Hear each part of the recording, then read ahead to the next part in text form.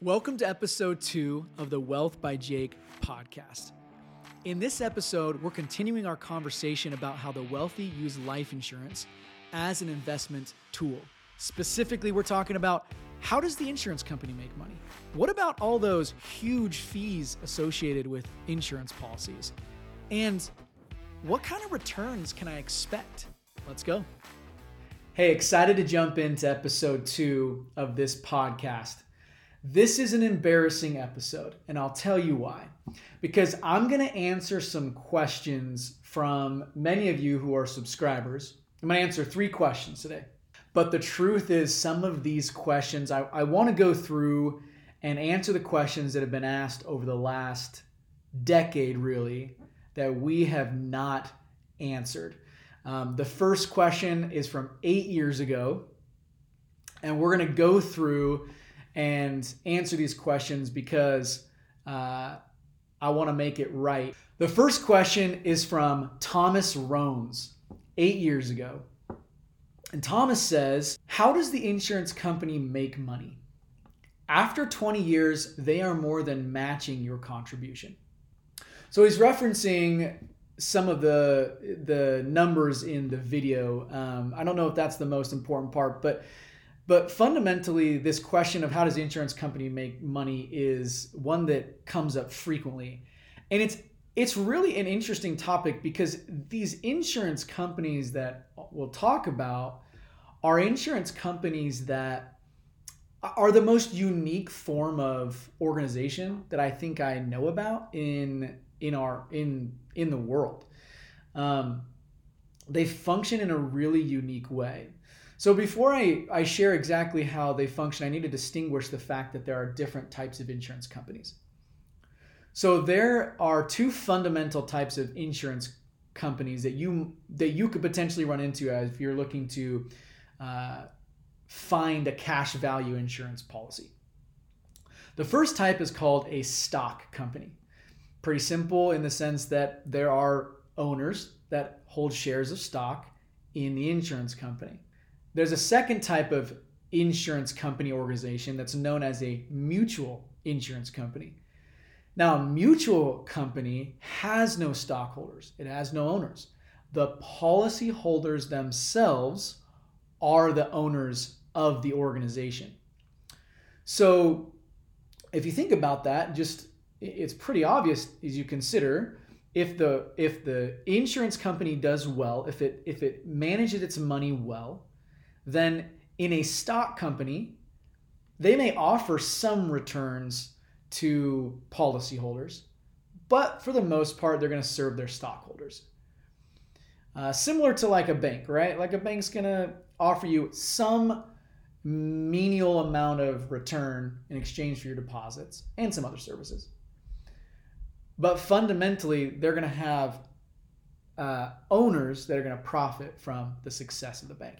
But a mutual company is different in that those profits go back and become distributed to the policyholders themselves, which means that the people who profit when the insurance company does well are us.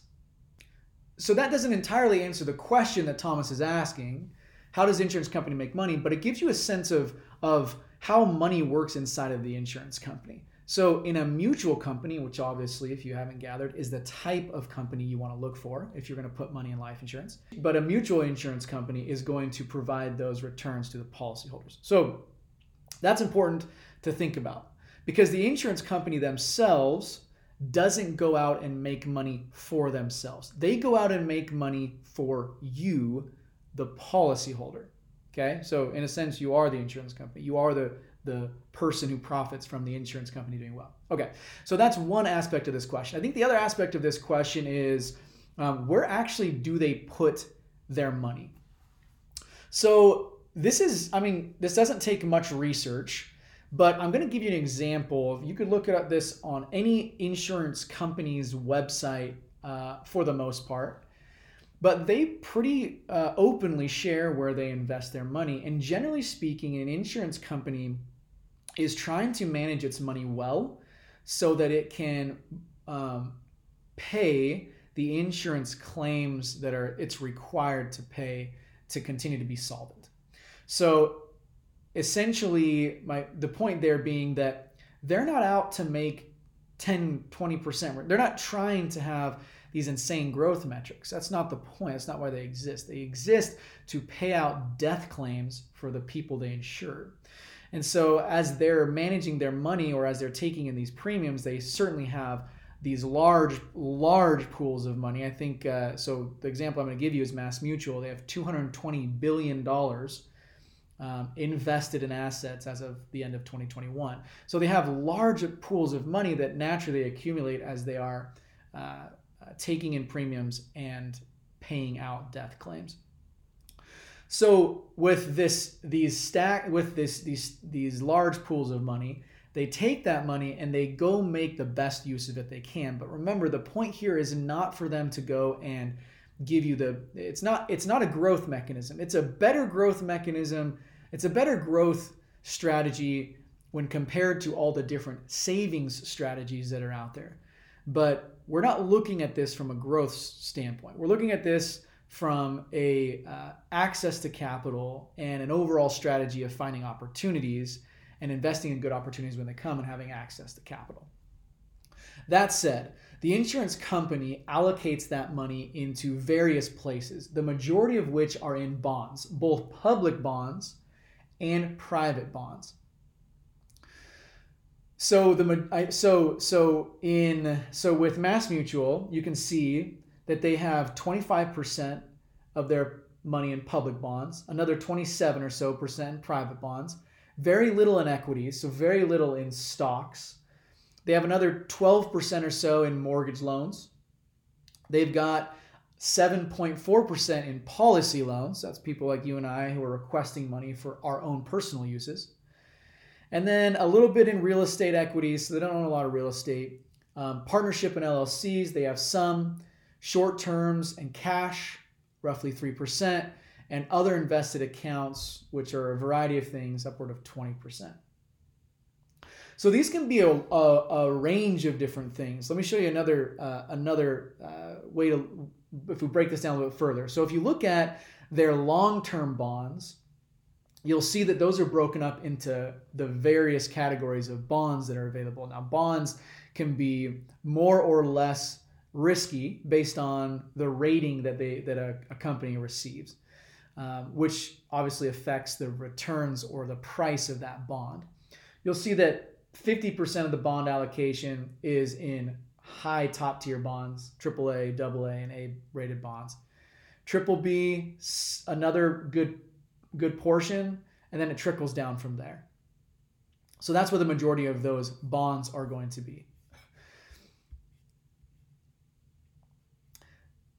Then you start getting into corporate bonds.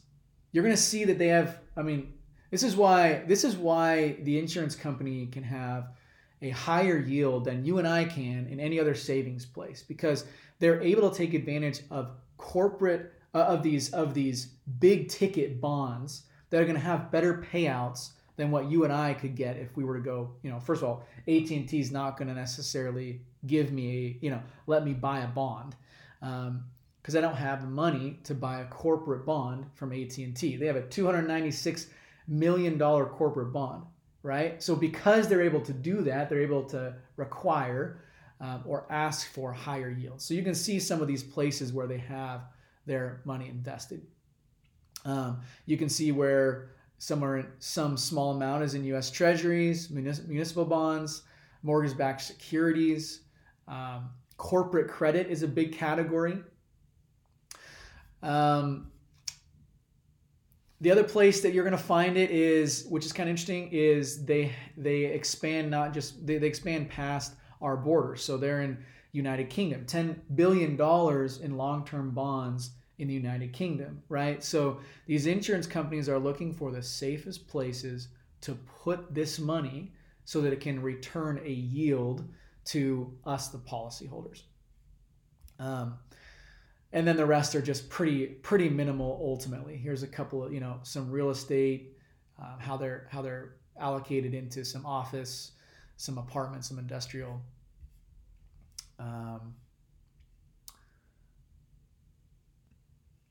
So fundamentally, the insurance company is making money by putting it out to work in safe, as high yield as they can find, with safety as the premise.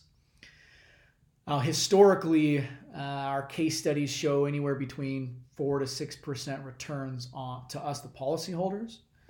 And so the insurance company is obviously going to getting a higher yield, covering some costs associated with that, and then passing that along to the policyholders. So, Thomas, that's the answer to your question. They're making money by putting it out to work, but ultimately the people who are making money is us, because we are the policyholders of a mutual insurance company.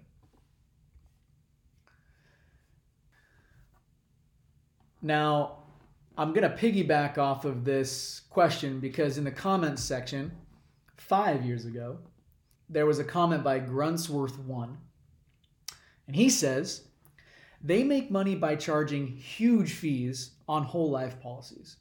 Whole life policies are loaded with tons of fees. This is not an investment at all. It is a way for an insurance company to confuse you away from your money. 10 minutes of research will save you from this money pit. This is an interesting comment because it's clear that this individual has no understanding of how this works, because again, a mutual insurance company is going to pass along all profits to the policyholders. There is no one at the top. There is no insurance company. There's no greedy investor. There's no there's no one at the top that's profiteering off of all of our investment premiums. Now, there are costs associated with it. I mean, the people who sell it get paid.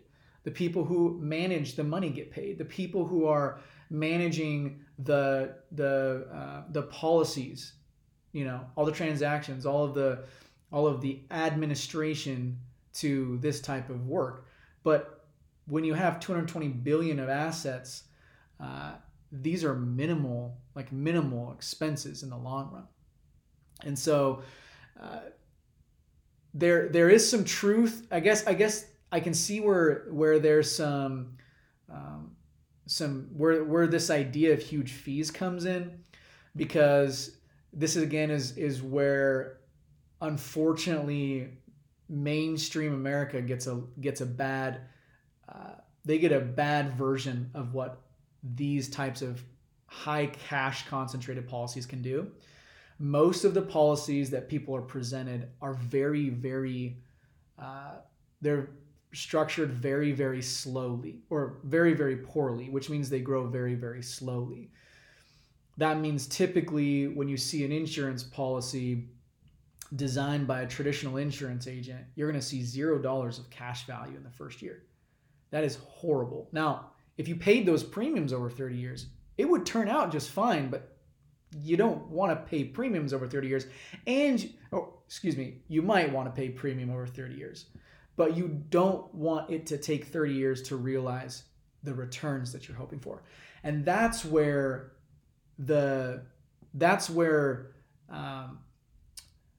lack of knowledge of mainstream America in this segment, and particularly in those who sell this type of product, have no idea that you can actually super fund these types of policies for cash, which means that your yields come quicker, your access to capital is immediate, and so that sticker shock of no money after you put in $10,000 in the first year, put in a $50,000 payment and have zero in cash value, that doesn't quite exist if you're doing it, if you're building it for cash value.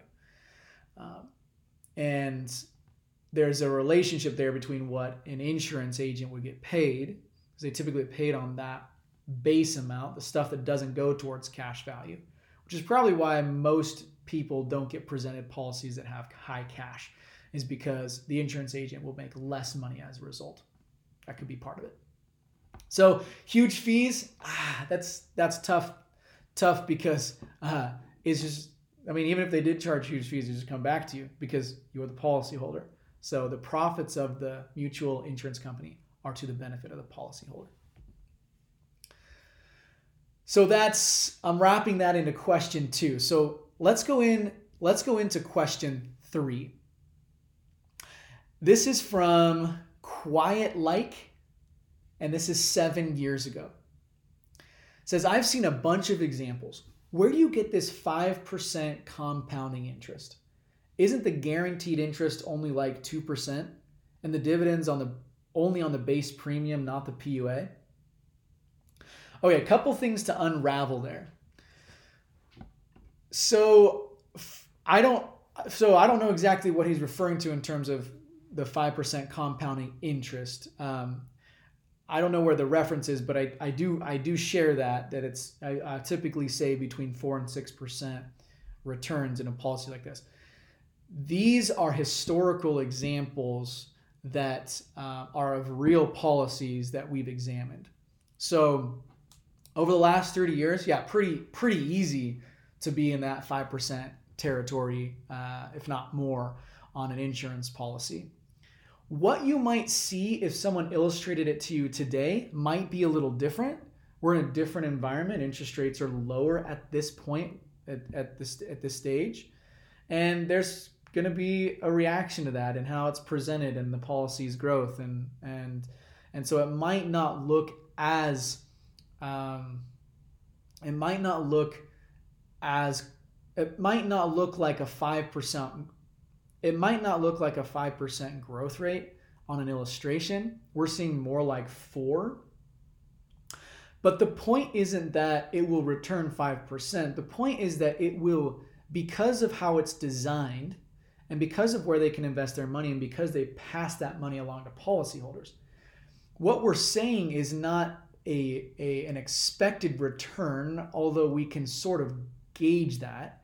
What we're saying is that in comparison, because everything we're choosing is a trade-off between one or multiple options, what we're saying is that this will be the highest yielding place for safe capital to exist, period. Maybe it's 4, maybe it's 5, maybe it's 7. If interest rates keep climbing, it might be 8 or 9. I don't know. But what I am saying is that it will yield the highest yield compared to those other investments. Okay, so on to this next part of the question. So isn't the guaranteed interest only like 2%? Yes, an illustration is going to show guaranteed values, but a properly structured with a major mutual company insurance policy is going to have a guaranteed like column and a non-guaranteed column. The guarantee is going to return less. It might show 2.5%, 3%. That's fine. But again, what we're looking for is what we think is really going to happen. At the end of the day, like the insurance company can show whatever they want. I mean, we see this all the time. If you're going to look at an indexed universal life policy, for example, it is entirely a guess of the future. Whereas a whole life policy is going to be based on a lot of historical data that's not overly, like, if anything, it's conservative right now because we're in a low interest rate environment. But these are companies, so a guaranteed rate would be as if it would be in the scenario where the company doesn't earn or pay a dividend at all. And when you talk about these major mutual companies, when I say that, I'm talking about, I've mentioned this before, but Guardian, Mass Mutual, New York Life, Northwestern Mutual. These are really top tier, safe, well-run mutual insurance companies. And for the last 100+ years, I'm not sure exactly on each of them, but roughly, probably at a minimum, they have returned dividends every year for 100+ years, through the Great Depression, through 2008, through major market swings over the last, several decades. And so we're talking about guaranteed rates that are probably not realistic. Nice to have a guarantee in there, but it's pretty well assumed, we're assuming, you'll have to make those assumptions yourself, if you think that the history that they've proven is enough to build confidence in what they can do going forward. Now, the last part of this question, so he says, isn't the guaranteed interest only like 2% and the dividends only on the base premium, not the PUA? So first of all, I don't think this question really matters. And I say that because when we're talking about looking historically at policies and what they've returned, we're looking at money in and money out, right? We're not looking at just a piece of it and we're not including something else. This is like a global perspective of the rate of return on the money, all the money used, right? So there is a reference here to the fact that when you put money into a policy, it gets distributed between base premium, which is essentially the cost of insurance. Not entirely. There is growth within that as well. It can build growth too, but it's essentially the cost of insurance in a way, and it's the part of the policy that we are trying to reduce to its absolute minimum. You want your base premium to be as little as possible. And then the rest of your money you want to go into paid up additions, or the cash value is an oversimplified way of saying this, into the cash value part of your policy. And so if I'm putting in $50,000, I'm going to have a majority of my money into the cash value or the paid up additions, and then a portion of it's going to go to base premium. So the question here is, do the dividends somehow segment only to the base? And because we're reducing the base to its absolute minimum, doesn't that reduce our returns? And the answer is no. If you had no premium, so down the road after the 7-year window, which is a tax, it's the MEC window. I don't want to get overcomplicated here, but if you wait 7 years, then you can do lots of different things with your policy. Particularly, you can exercise a reduced paid up option, which essentially closes out all future costs, future premium, future anything. It rolls up the money that you have in cash value into this policy that can now just grow at dividend rate. So it increases the speed at which the policy grows. And those policies still get dividends. And so there's not a distinguishing factor between base and paid up additions that you need to worry about. We're not minimizing the returns because we're minimizing the base premium. What we're doing is minimizing the cost of insurance so we can maximize the cash.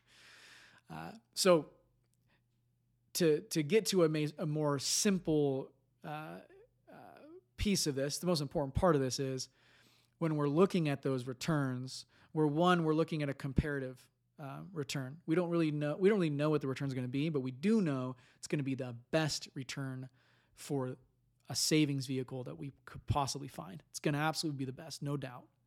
And then we're going to see money in, money out. We're going to see a decent return, 4 to 6% on those policies over time. Thank you for listening. This wraps up episode 2 of the Wealth by Jake podcast. If you have questions about anything that we discussed or anything in general in this topic or investing and entrepreneurship in general, if you have some questions, please ask them below or shoot me a message in some way. I would love to help answer those questions. As promised, I'm going through all the questions that we've missed over the years. We hope you enjoy the content, and we'll look forward to seeing you at the next episode. Thank you.